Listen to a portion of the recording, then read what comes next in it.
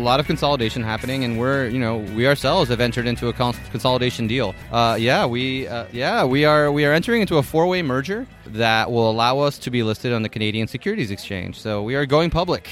Yes, we are taking the company public.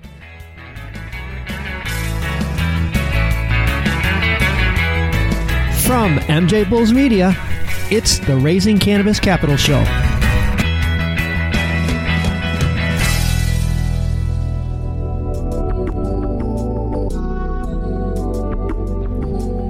Hey, Roger.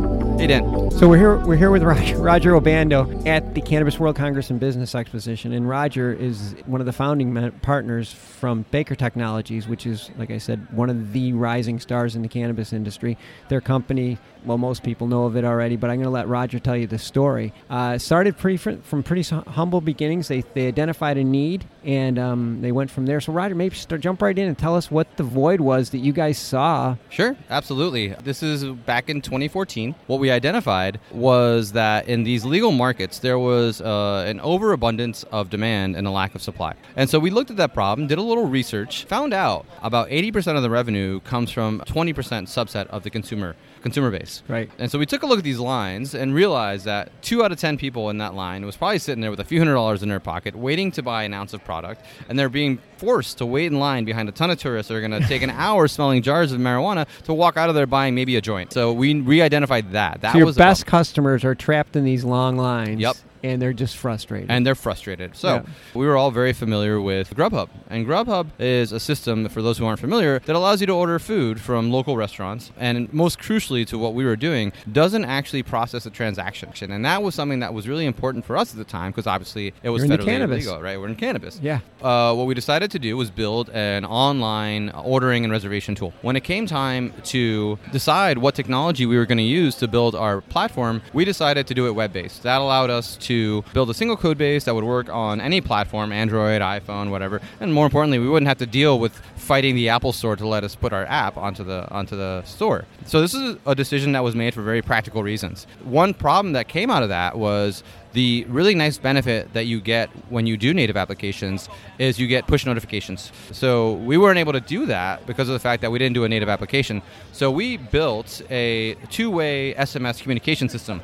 Once our customers realized that we could send SMSs, once they put 2 and 2 together and said, you're sending SMSs about this, could we send SMSs to our customers? And so we built our targeted marketing tool set, and we leverage all the data that we have from the online ordering, from the visit frequency, from the spend, all of that. And not just at your store, but this person exists in our ecosystem throughout other stores. Okay. So we are able to gather information even if they haven't shopped at your store that often. We're able to tell you this person buys flour, this person buys concentrate. Yeah. And that way you can be very effective with your marketing. That is great.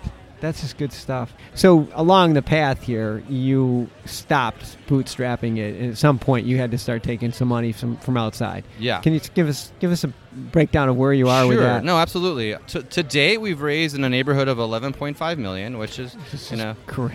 Yeah, it puts us pretty high up there as far as well-funded cannabis companies. I give my co-founder and partner Joel Milton all the credit. He works tirelessly to go and find investors and make these deals happen. But it's partly because you guys have a really, really good product. Oh, absolutely. And you found yourself in a place where it's not crowded. Right. And not only that, from the investor community perspective, our offering was very attractive because it's not plant touching.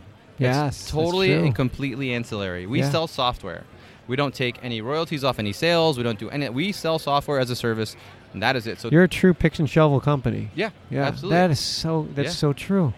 Investors love tech, and they're super excited about cannabis, but not all of them want to touch the plant. So you're hitting in both places. Yeah. So we were, all things came together, and we've been very fortunate. Also, I was mentioning earlier to you, we were fortunate enough to get invited to join Batch 14 of 500 Startups, which is an accelerator program in San Francisco. For those of us who don't know what an accelerator is, basically they invest some money in you, but more importantly, they mentor. It provides a certain amount of confidence in the investment world to say, okay, well, they've already been vetted Yep. by a very exclusive accelerator, and they got in there. And then you have the Alumni Association. Exactly. I mean, That's got to be invaluable. I mean, companies as large as Twilio came out of 500 startups. Yeah, and you just pick up the phone and say, "Hey, can we talk? I have a question about this." Exactly right. Oh my gosh, that's got to be just like such.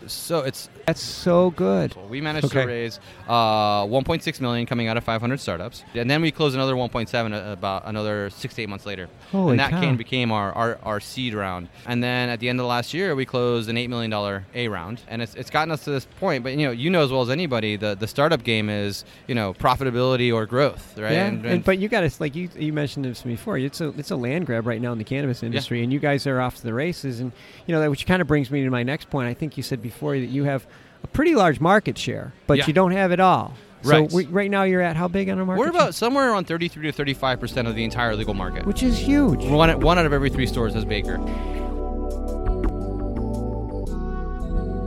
Moving forward, what's the next plan? What's the next step for Baker? There's a lot of consolidation happening, and we ourselves have entered into a consolidation deal. Really? Yeah. Can you tell us about it? Yeah, okay. we are entering into a 4-way merger that will allow us to be listed on the Canadian Securities Exchange. So we are going public. Nice. Yes, we are taking the company public right now. That is so cool. So what are the other companies? Can you talk about what the other companies? Yeah, absolutely. So Baker, obviously, you guys know what we do. Mm-hmm. Our LP in Canada, which is the company that we will be able to do an RTO on and actually go public with. It's a cultivator, right? Obviously, a licensed producer in Canada. And then we have Sea Hunter out of Boston, and Sea Hunter does a lot of license acquisition and development. So they will acquire licenses and basically act as a PE firm and invest and get them all the services they need to get up and running off the ground. Yeah. And then the last entity that we included is a company called Brightside out of Bend, Oregon. And Brightside does infrastructure for cultivation, so modular grow units. Yeah, that's super exciting.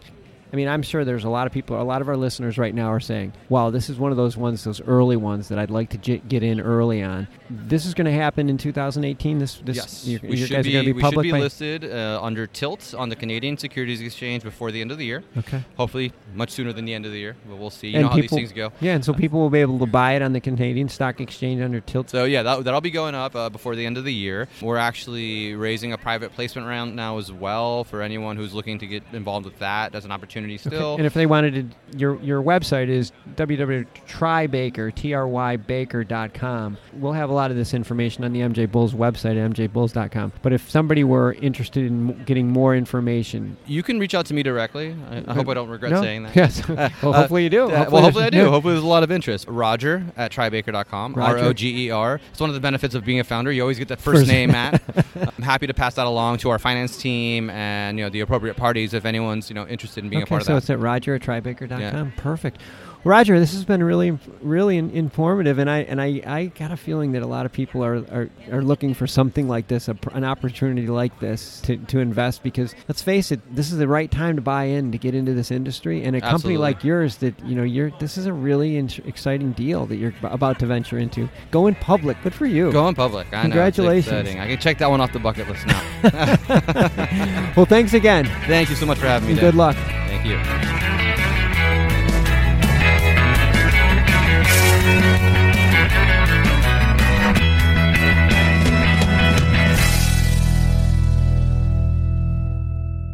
Thanks for listening to today's show. To check out more great cannabis podcasts, go to podconnects.com. Here's a preview of one of our other shows. Hey there, this is Cheryl Murray Powell Esquire, and I'm the host of the Terps in the City podcast. I'm a cannabis agricultural dietary supplement and trade attorney.